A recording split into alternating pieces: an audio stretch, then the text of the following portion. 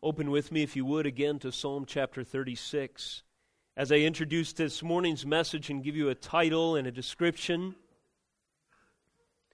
in Psalm 36, the title of the psalm as it appears in my Bible is "To the choir master of David, the servant of the Lord."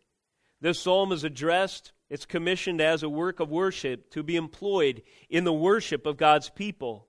David, its author, the inspired author, by the power of the Holy Spirit, penned these words as worthy themes of exaltation to the Lord of glory.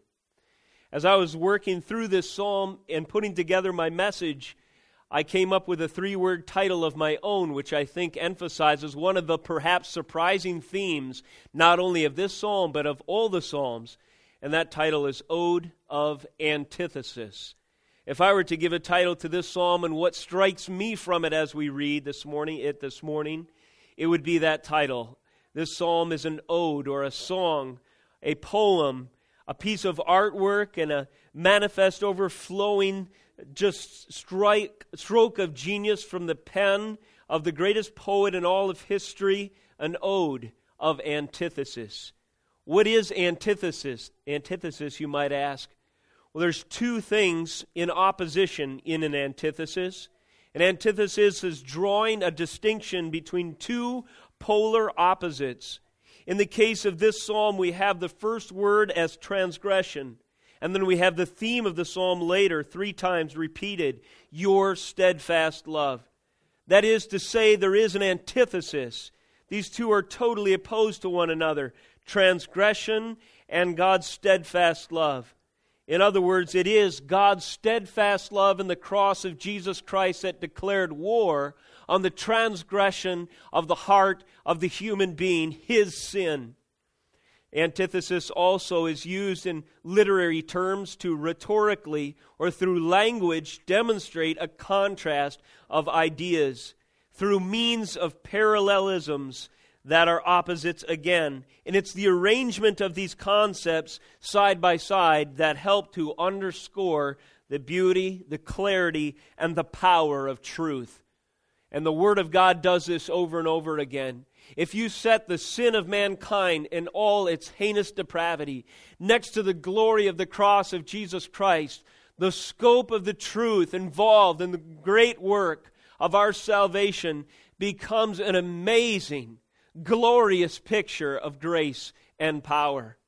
But it is only when we understand the depths of our own wickedness and the wickedness this whole world is engulfed in because of original sin. It is only in understanding the depth of our own depravity of heart that we can appreciate the conquering power of our Messiah in defeating every last enemy, sin and its consequences, death itself, and the agent of evil that rules to some degree, though subordinate to Christ, Satan himself, crushed under the overcoming, conquering foot of our preeminent, powerful, victorious Messiah, Jesus Christ, on the great work of the cross.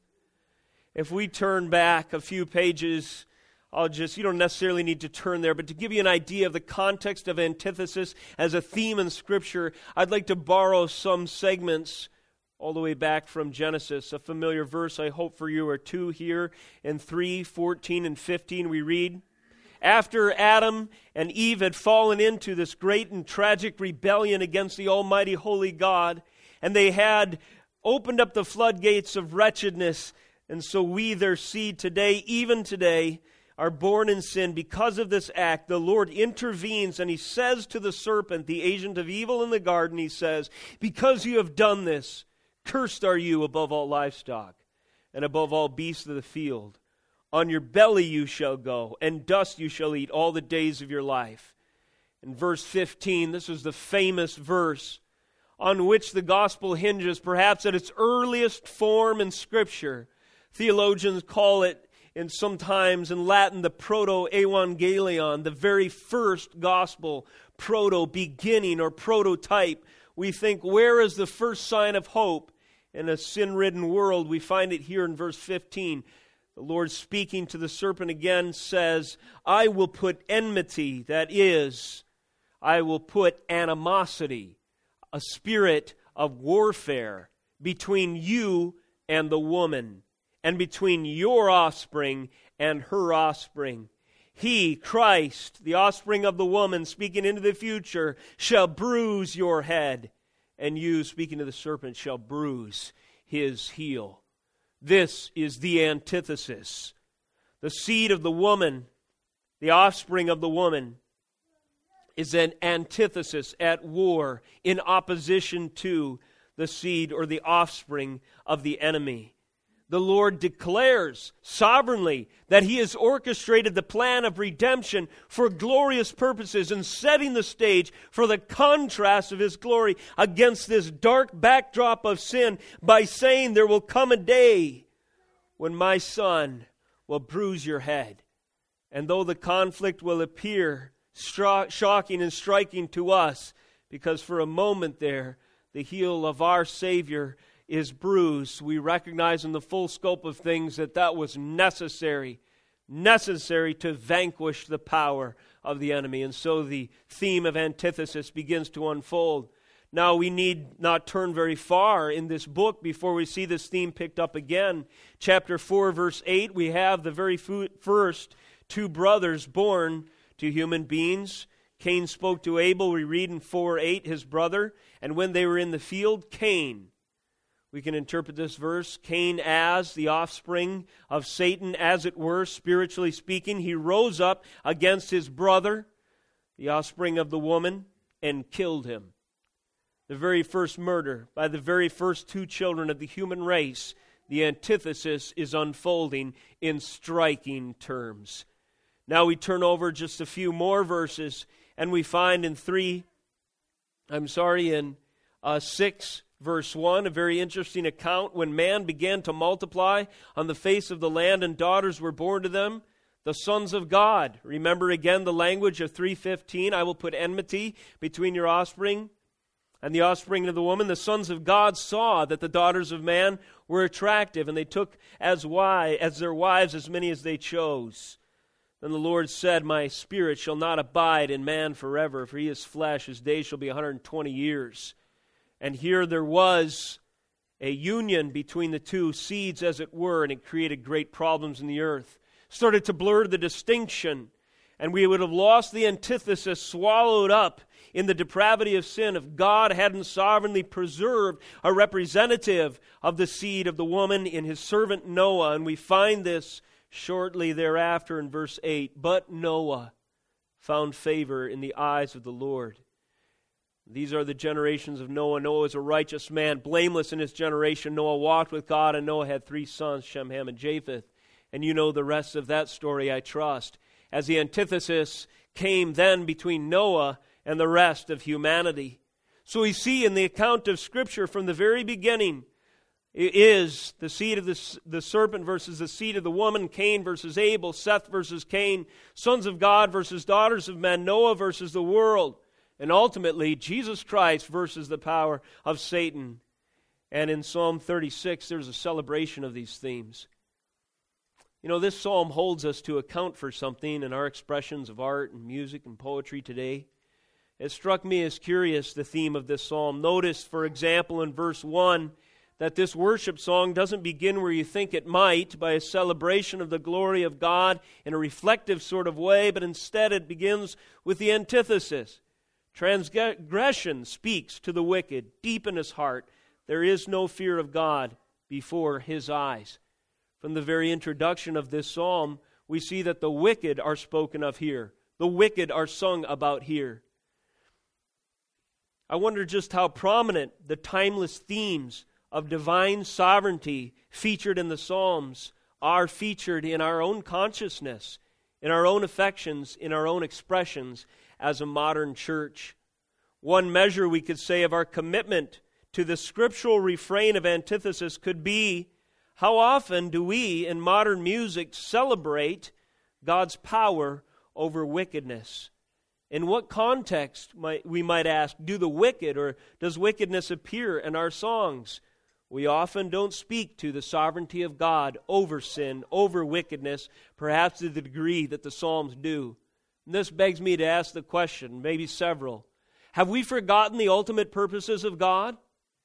Are we somehow want to minimize evil in sort of a way that would deny or minimize or that would be in denial of the power of our God to show Himself gracious and glorious, even though there is wickedness and depravity in this world? We ought not to shrink back from the reality of sin.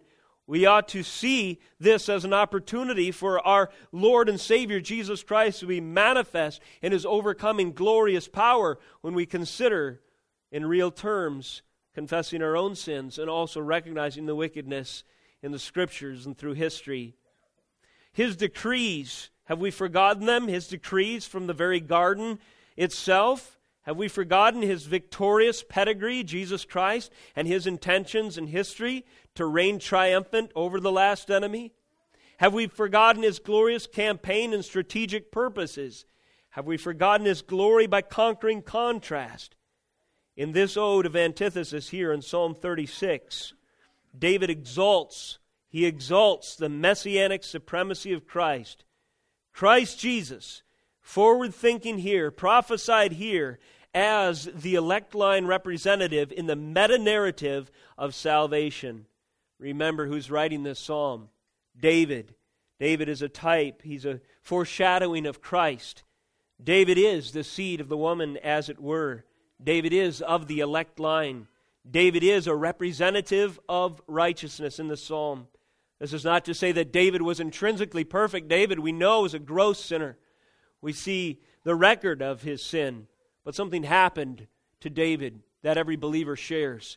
He received by the power of the Holy Spirit's regeneration alone the seed of faith that ransomed his soul from the clutches of his sin and delivered him over as a trophy of grace for the Messiah to parade before the forces of darkness, showing that He is the first and the last, the beginning and the end, the Alpha, the Omega, the King that conquers and rules over everything, even wickedness, even the wicked, even the worst of all characters of history, over hell, death, the grave, and Satan himself. David is not afraid of the concept of wickedness. He doesn't shy away from being honest about either his own sin and also declaring that there is wickedness in the world. Why? Because it gives him the opportunity to set the stage for the overcoming power of God through His steadfast love. So with that introduction, let's note the emphases of Psalm 36. Note first of all the scope of the steadfast love of our God, an antithesis to the transgression of man. Note secondly, as we walk through this psalm in a moment, note secondly the value of the steadfast love of the Lord versus the value of the transgressions or the things that man in his transgression pursues. Thirdly, let's note the object who are the recipients of the steadfast love of the Lord versus the objects of wickedness in this world. Reading again in verse 1, David writes, "Transgression speaks to the wicked deep in his heart. There is no fear of God before his eyes. For he flatters himself in his own eyes that his iniquity cannot be found out and hated." He flatters himself in his own eyes that his iniquity cannot be found out and hated. "The words of his mouth are trouble and deceit. He has ceased to act wisely and do good. He plots trouble while on his bed. He sets himself in a way that is not good. He does not reject evil." Notice the shift here in verse 5.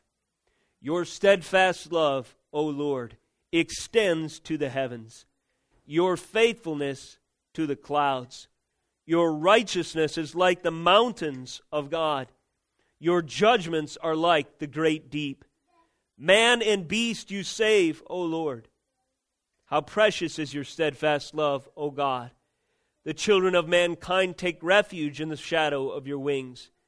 They feast on the abundance of your house, and you give them drink from the river of your delights. For with you is the fountain of life. In your light do we see light. O continue your steadfast love to those who know you, and your righteousness to the upright of heart. Let not the foot of arrogance come upon me, nor the hand of the wicked drive me away. There the evildoer lies fallen. They are thrust down, unable to rise. Notice first, especially in verses 5 and 6, the scope of the steadfast love of our God.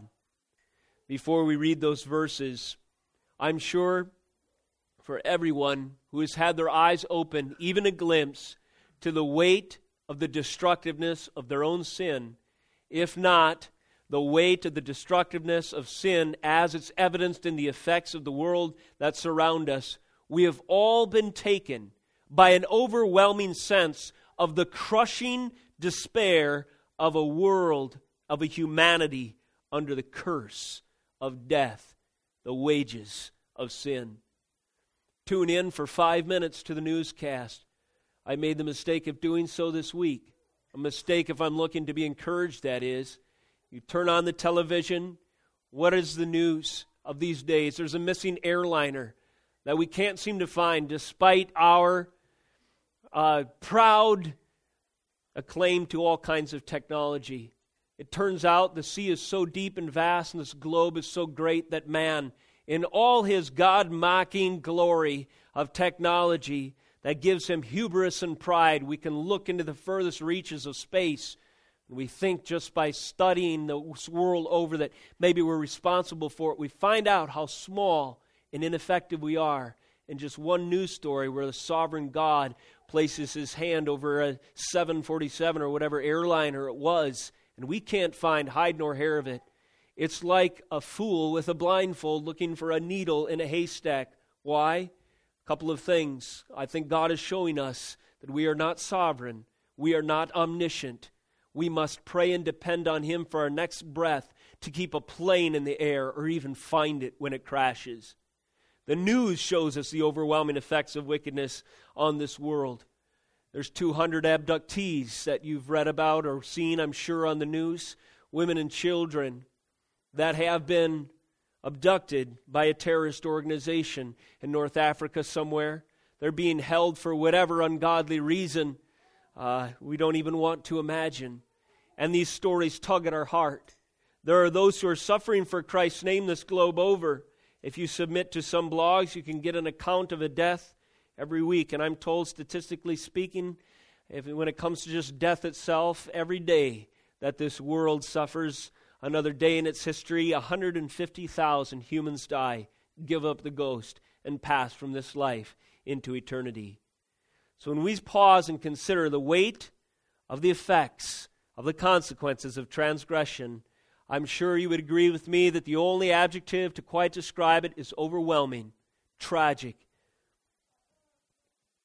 Now, against that backdrop, let's read again verses 5 and 6. Your steadfast love, O Lord, extends to the heavens. Your faithfulness to the clouds. Your righteousness is like the mountains of God. Your judgments are like the great deep. Man and beast you save, O Lord. Could the psalmist be telling us in this record here, no matter how suffocating the effects of wickedness we feel and see around us, that they are nothing compared to the all-encompassing power of the steadfast love of God? Could the psalmist be infusing the heart, guided by the Holy Spirit, to receive the truth of His Word with the hope that would give you joy even at the end of your life? That the God who created you in the first place, that breathes life into every being and creature, that sustains the beasts of the field and you for your next breath, has eternity in the palm of His hand?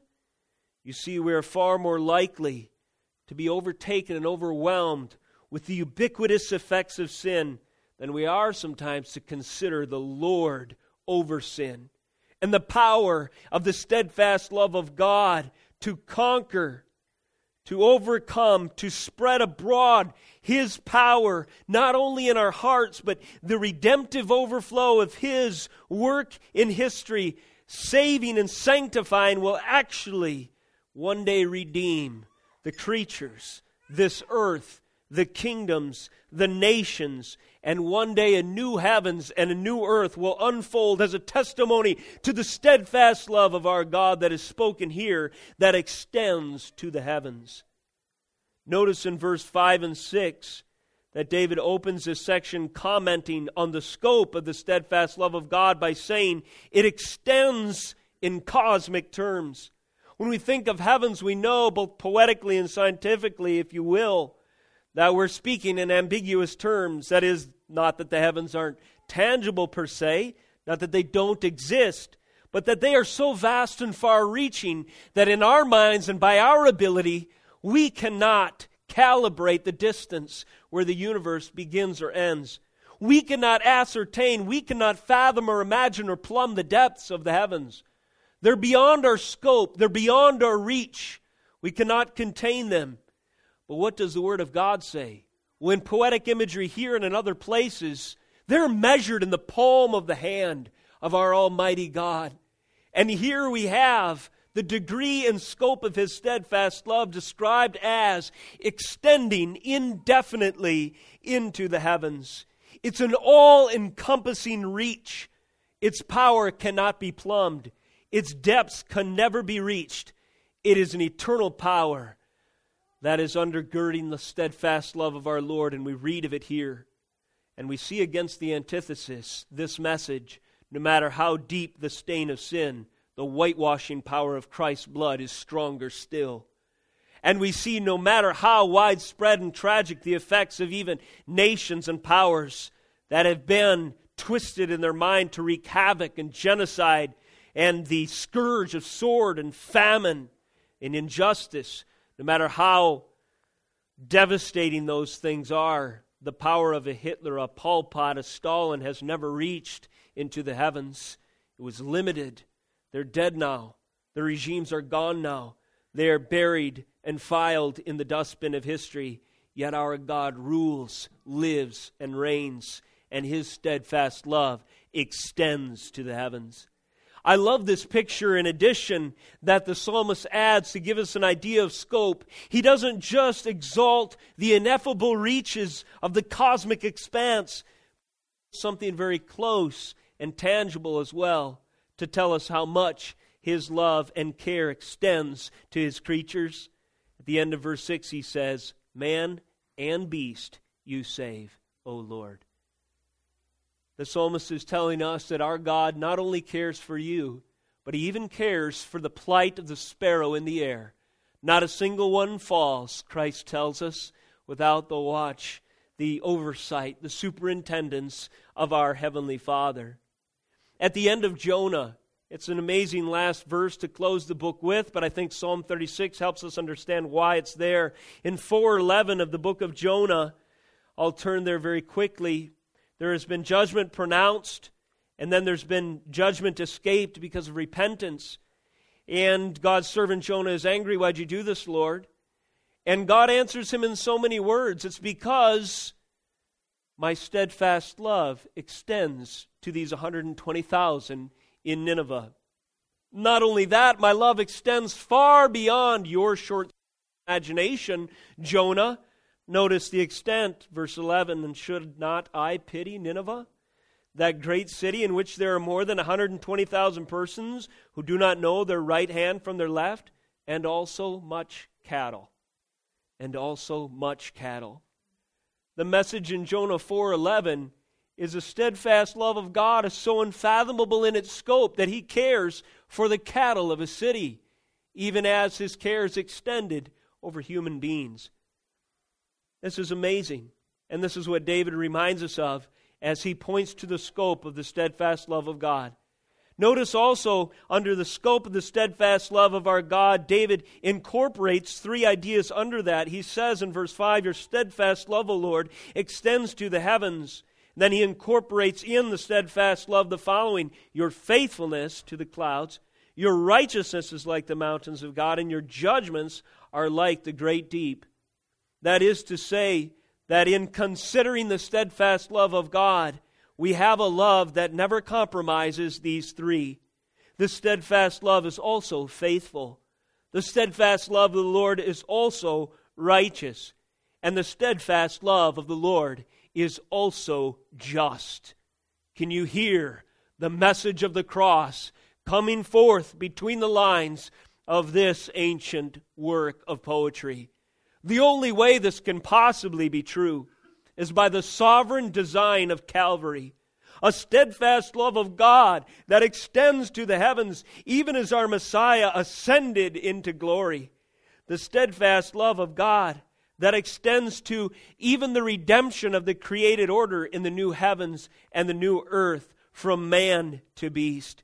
And the steadfast love of God, preeminently pictured on the cross of Jesus Christ, that demonstrates His faithfulness, His righteousness, and His justice. But notice these three ideas incorporated in the steadfast love also have a poetic scope attached to them. It's not just faithfulness, as we might imagine from one human to another, but it's a faithfulness that itself reaches to the clouds. The steadfast love of the Lord is faithful to the extent of the clouds. Again, we're reaching into the heavens.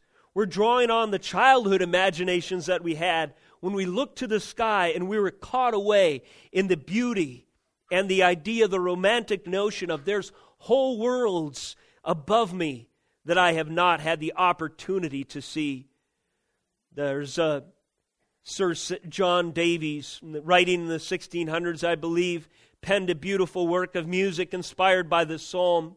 He hits on these poetic themes as he exalts the Lord in his music, saying, "Thy mercy, Lord, doth to the heavens extend. Thy faithfulness doth to the clouds ascend. Thy justice steadfast as a mountain is. Thy judgments deep as is the great abyss. Thy noble mercies save all living things. The sons of men creep underneath thy wings. With thy great plenty they are fed at will, and of thy pleasures stream they drink their fill. And even the well of life remains with thee, and in thy glorious light we light shall see." A steadfast love, O Lord, your steadfast love, O Lord, extends to the heavens, your faithfulness to the clouds. And note the righteousness of our God in verse 6.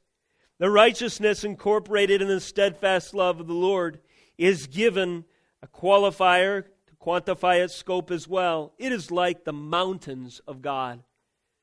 Just to whet your appetite for further study, this term or concept of the mountains of God, when the psalmist writes this, imagine what is in his mind. Could he be thinking, and indeed, yes, it is the case, of Mount Sinai, where God descended in righteousness to deliver His law to His people? Could he be thinking, and indeed, and certainly is the case, of Mount Carmel, where a day of reckoning with the prophets of Baal was called a duel of antithesis with those who had distracted, deceived, and enslaved the people, spiritually speaking? How about mountains of the future?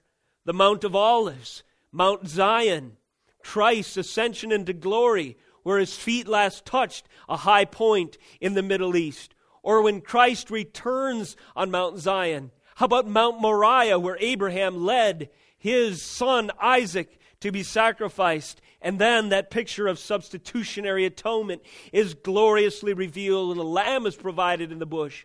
How about the mountain of Ararat, where the ark, whereas through judgment God preserved 8 people and nestled it safely to repopulate the earth. Great, and so on, grandfather and grandmother of every one of us in this room. What about the Mount of Transfiguration? What about the Mount of Golgotha? The themes that are encompassing in the Scriptures and are attached to this symbol of mountain, over 500 references cover to cover, remind us of reckoning, revelation, memorial, sacrifice, covenant, presence, worship, promises, and the people of God, just to name a few. And this all to make the point that the steadfast love of the Lord is bigger than anything you could possibly imagine. It is righteous. It is righteous like the mountains of God. And thirdly, the steadfast love of the Lord incorporates his judgments, which are like the great deep. If you think of the great deep, a sea, a terrible, unfathomable, chaotic mess is often the picture in Scripture. Well, here we find that the Lord's judgments are nothing trivial or small to reckon with.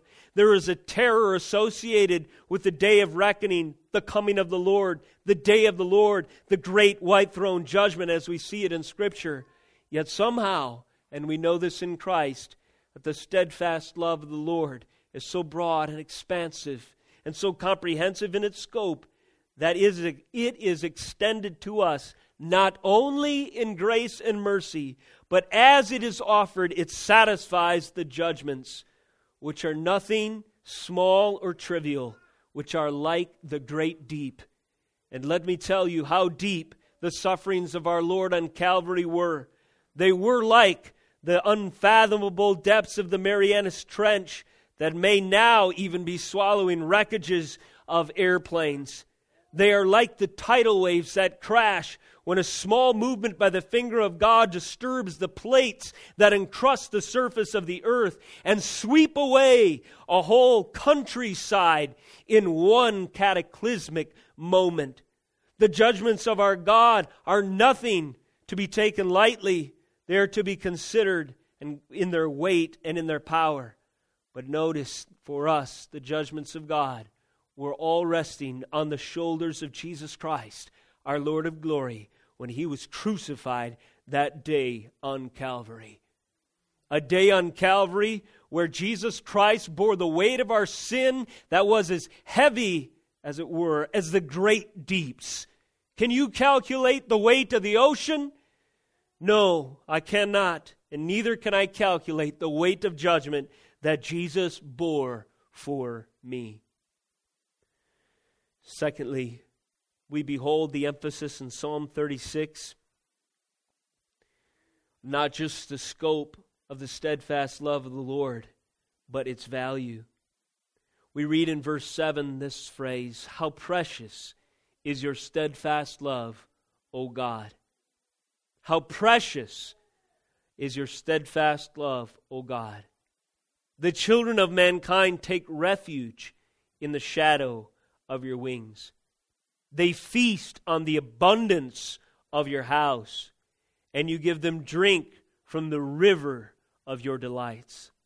For with you is the fountain of life. In your light do we see light.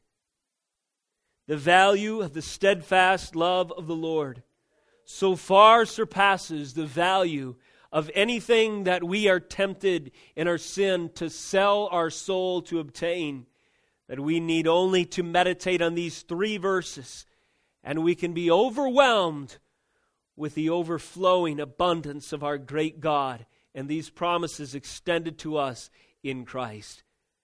The value of the steadfast love of the Lord overflows to the children of mankind. Notice, children, not men who have earned through a lifetime of breakneck work and all of their difficult labors, the right to earn and to keep these things. No, children. Children don't earn things. They don't make the same effort that a man does for his own sustenance. Children are dependent on their parents, and so are we dependent on our Father God. Children are given gifts, and children are sustained by those that are sovereign over them, that have watch care and guardianship over their livelihood. And this is the picture here. The precious, steadfast love of God watches over and provides for us as He does His children. He gives us, first of all, refuge, safety. He gives us refuge in the shadow of His wings. And again, the picture of juvenile chickens, children, as it were, little hens or little chicks cuddling up to their mother hen under the shadow of the wings of the Almighty. This is the kind of refuge that the value of God's steadfast love extends to us. This is a safety that Jesus Himself spoke of in Matthew 23:37. How long, Jerusalem, have I longed to gather you as a hen gathers her chicks? But alas, in that verse, the antithesis is also apparent. This was the city that killed the prophets. that didn't value the steadfast love of the Lord, that didn't see the mighty work of the Messiah. They didn't partake in the refuge of Jesus Christ and His saving work on the cross. But if your eyes have been opened, believer, to realize that your only hope is in your crucified Messiah, for a moment just meditate on the refuge that you have as a child, taking shelter under the shadow of His wings. This is a measure of the value of the steadfast love of our God. Secondly, we read of sustenance. Not just safety, but sustenance. Verse 8, they, us, children, we feast on the abundance of your house. You give them drink from the river of your delights. For with you is the fountain of life, and in your life do we see light. Imagine the feast that could be prepared from the abundance of our Heavenly Father's household. The one who owns this universe, not just this world. The one who owns the deed to the hills upon which the thousands of cattle graze. The one who gives life and by the power of His hand causes the grass to spring up green, now with the change of season. That causes the fruit tree to bud and to produce its fruit. That commissions and enables the bee to cross-pollinate from flower to flower, to continue to give us the abundance of His great creation. We, His children, dependent on our Heavenly Father, the cultivator, the sustainer, the providential hand that brings the wheat of the field to the table as bread. He is the one who gives us a feast, and from the abundance of His house. And this feast is not meant to be thought of only in physical terms, but it's a feasting of the soul. It's a feasting of the intellect. It's a feasting of the affections that can meditate on the object of glorious source of overwhelming beauty, truth, and praise, Jesus Christ, all that He has done and all that He has yet to do. This is the value of the steadfast love of our Lord. It provides for us safety. It provides for us sustenance. And thirdly, it's the source. Listen to this threefold escalation that is of picture, of imagery that is used to describe God as our source and His steadfast love as our wellspring of joy. It is for us a drink from the river of His delights. It's a fountain of life. In your life do we see light. There is a source and a wellspring from God through the power of His steadfast love to bring as a river the things that we need and the things that we can appreciate in Him.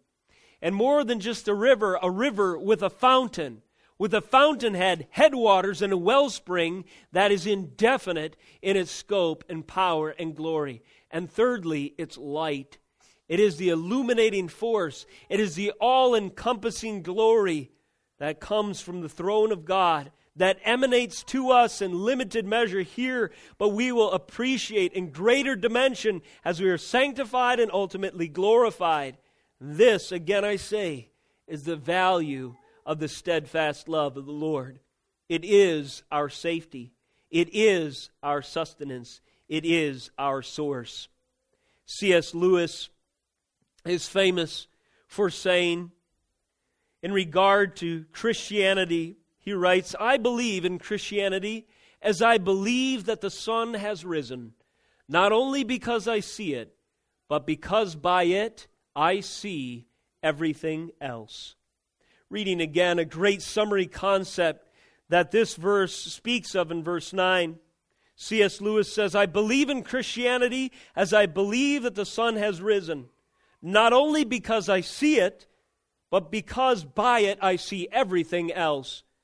God has not just given us every good reason to believe, He has given us the ability to believe. God has not only given us evidence that He exists, but He's given us the ability to have faith that that evidence is sure and exists. You see, God is Lord of all. He is the fountain of life. He is the light by which we find the fountain. He is the river that brought the waters of the fountain to our cupped hands to raise up and to partake. He is everything. He is the beginning and the end. Of Him, through him, and to him are all things. In this quote from C.S. Lewis, he is making the statement that's clear from Scripture that you and I are utterly dependent on the revelation of an almighty God. Note, believer, when you pick up these pages today, when you sit down to read them tonight, what are you picking up? You're picking up a river, you're picking up a fountain, and you're picking up light. The Word of God says in Psalm 119, 105, Thy word is a lamp unto my feet and a light unto my path. This is the light that has dawned on us, the revelation of Almighty God given to us. And it is by this light, God revealed through His Scriptures, that we are able to see anything else. Now, there are things that people value in this regard. The pursuit of reasoning and truth in the antithesis. But notice that their way leads to death. If we go over now and to see on the other side of things, if we do not trust that God is the source, He's the wellspring, and He's the light, what are we going to trust in? Well, we might find ourselves, antithetically speaking, as the transgressor in verses 1 and following. Transgression speaks to the wicked deep in his heart. There is no fear of God before his eyes. Do you see the problem here? The transgressor does not fear God. He doesn't recognize God as the illuminating source. He doesn't recognize his dependency on God to reveal to him both the power to ascertain as well as the truth to fix his attention on. There is no fear of God before his eyes, only flattery for himself. He says, I can do it. I can carve my own way. I'm the captain of my destiny. He flatters himself in his own eyes that his iniquity cannot be found out or hated. The words of his mouth are trouble and deceit. He has ceased to act wisely and do good. He plots trouble even while on his bed. He sets himself in a way that is not good. He does not reject evil. And notice as we consider the wellspring of our own safety, sustenance, and source of life against the antithesis, what we would otherwise be blindly pursuing, that we can overflow all the more with worship at the value audit, if you will, of the steadfast love of the Lord considered in Psalm 36. We have nothing else, no other way, no alternative. There is one way, one truth, and one life. Any other way to see and any other source is nothing but fake glory. It's nothing but false truth, self-deceit, deception, death, and doom. In closing this morning, our final point of emphasis in Psalm 36 is to note how David expands in poetic glories on the object of the steadfast love of the Lord. Notice in verse 10 and 11, he says, "O continue your steadfast love to those who know you, and your righteousness to thee, upright of heart. Let not the foot of arrogance come upon me, nor the hand of the wicked drive me away. There the evildoers lie fallen, they are thrust down unable to rise." Who is the object of God's steadfast love? Who are the objects, the recipients who are on the receiving end of the steadfast love of the Lord? David lists them in three ways. He says they are those who know you. They are the ones who know the Lord. They are the ones who are in reconciliation, in relationship with Him. The ones who have realized that the chastisement of their peace with God was on the back of Jesus Christ, His stripes that bore their healing. They are the ones who realize that only in Him can we be in right standing in the presence of God. They're the ones who read Isaiah chapter 6 with fear. When Isaiah steps into the presence of the Almighty, the seraphim, the six-winged creatures who cannot even bear, as it were, to look upon the glory of God and thus have an extra set of wings to cover their face, can only cry one word before the presence of the Lord of glory: "Holy, holy, holy." But Isaiah has spoken many words in his life. Many words of blasphemy, many words of sin, many words of selfishness, many short-sighted words of self-confidence, vain ambitions, and deceit. And so when he sees the only thing worth uttering in the presence of God is holy, what is his response? "Woe is me, For I am a man of unclean lips. I am before that presence of holiness. Isaiah recognized his intrinsic need for reconciliation. Otherwise, he could never exist in the same room with Almighty God without being struck dead, and justly so, and immediately so. But Isaiah knew the Lord. He knew that his reconciliation with God was dependent on a righteousness that would be granted to him by mercy and by grace. So he confessed his sin. He confessed the transgression that had been the source and wellspring of his speech up until that point, and then he was commissioned to echo, like David, the glories of Almighty God. Isaiah, with David, became the object of the steadfast love of God. Secondly, David describes the objects of the steadfast love of the Lord as those upright of heart. Your righteousness to the upright in heart. He says again in verse 10, "Oh, continue your steadfast love to those who know you, and your righteousness to the upright of heart." Again underscoring that where we stand on the inside with the Almighty is of preeminent concern. Otherwise, the steadfast love of the Lord is a foreign concept to us. We will underestimate its scope. We will understate its value. We will reject it out of hand because we will pursue other things in our own wickedness on the inside. But against this picture, David, as the antithesis of the transgressor, now recognizing a righteousness not his own, but by the grace of God that places him in right standing with the Father, he now asks for God to deliver him. He says, "Let not the foot of arrogance come upon me, nor the hand of the wicked drive me away." David not only has the heart to pray here that he, or has the confidence to know that he, as one who knows the Lord, as one who sovereignly by grace alone has been declared upright in heart, can become the object of the steadfast love of God, but he also prays that those who would oppose him and in opposing him oppose Christ would be unsuccessful.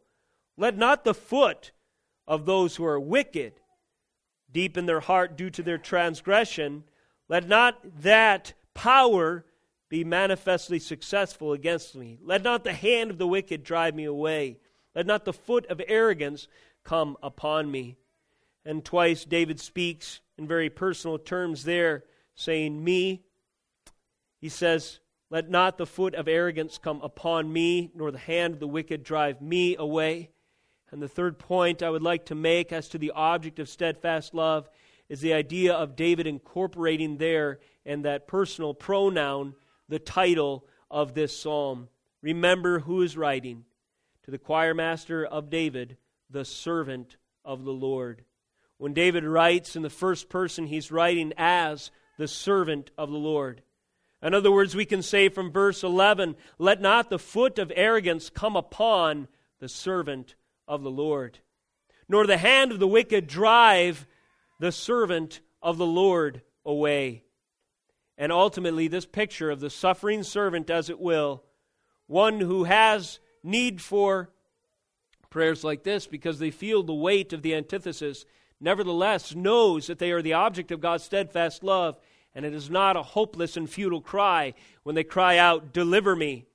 And so it was with our Messiah on Calvary when he cried out for the Lord to take the cup from him, and then knowing that he must bear it, he committed his spirit into the hands of the Almighty Father, knowing that he committed his spirit into the power of one who could raise him from the dead.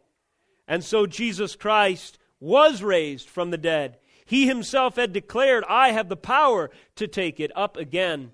And now David here, writing as a servant of God, knows that if he is united with the redemptive purposes of the Messiah, he too will be raised one day.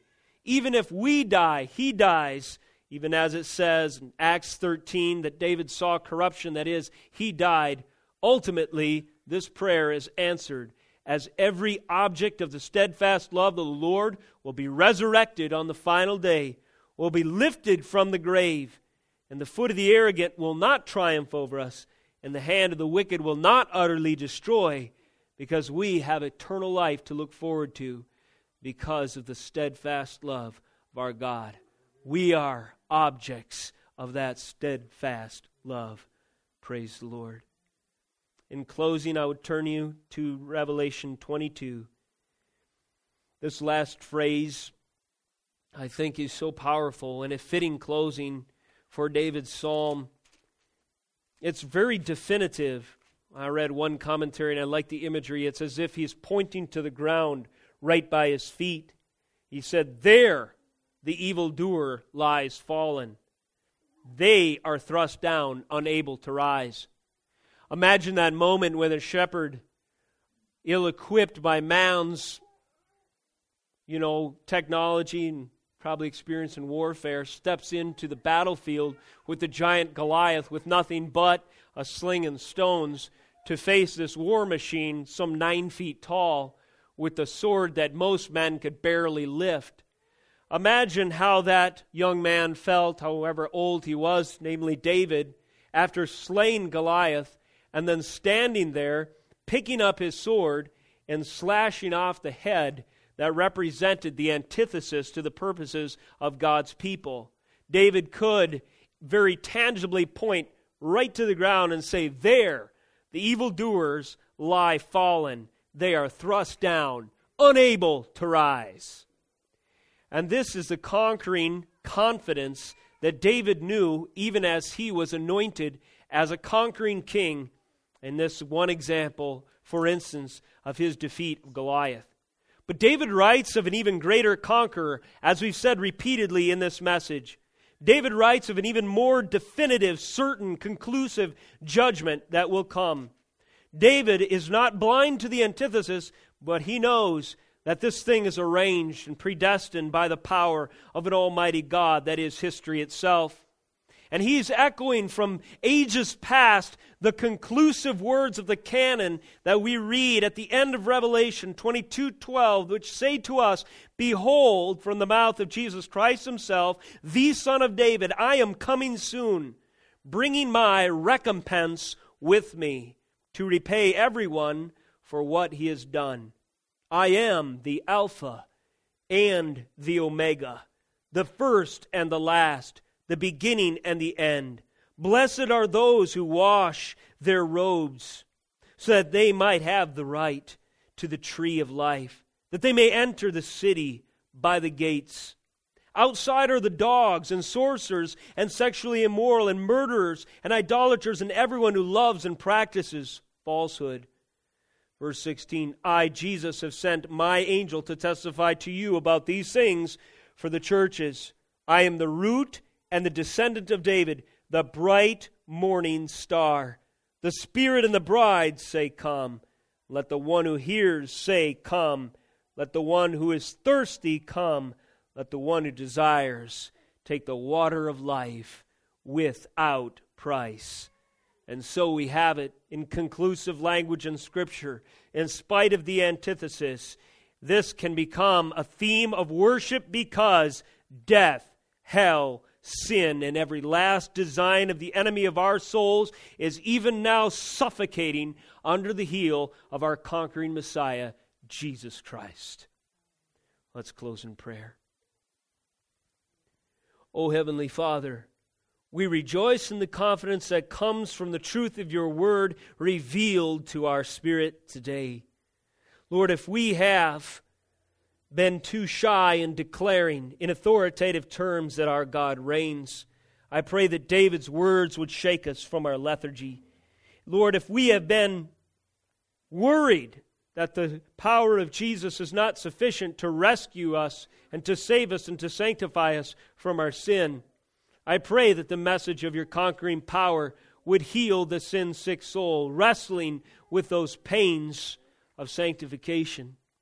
For those who have never encountered, Lord Jesus, the ultimate reckoning that every man will face, every woman, every child on the final day, with eyes of truth wide open by the light of the knowledge to show them that there is a heaven to gain and a hell to shun, I pray your word would bring them to the cross of Jesus Christ in repentance, that they might deeply partake in the great, manifest, steadfast love of the Lord.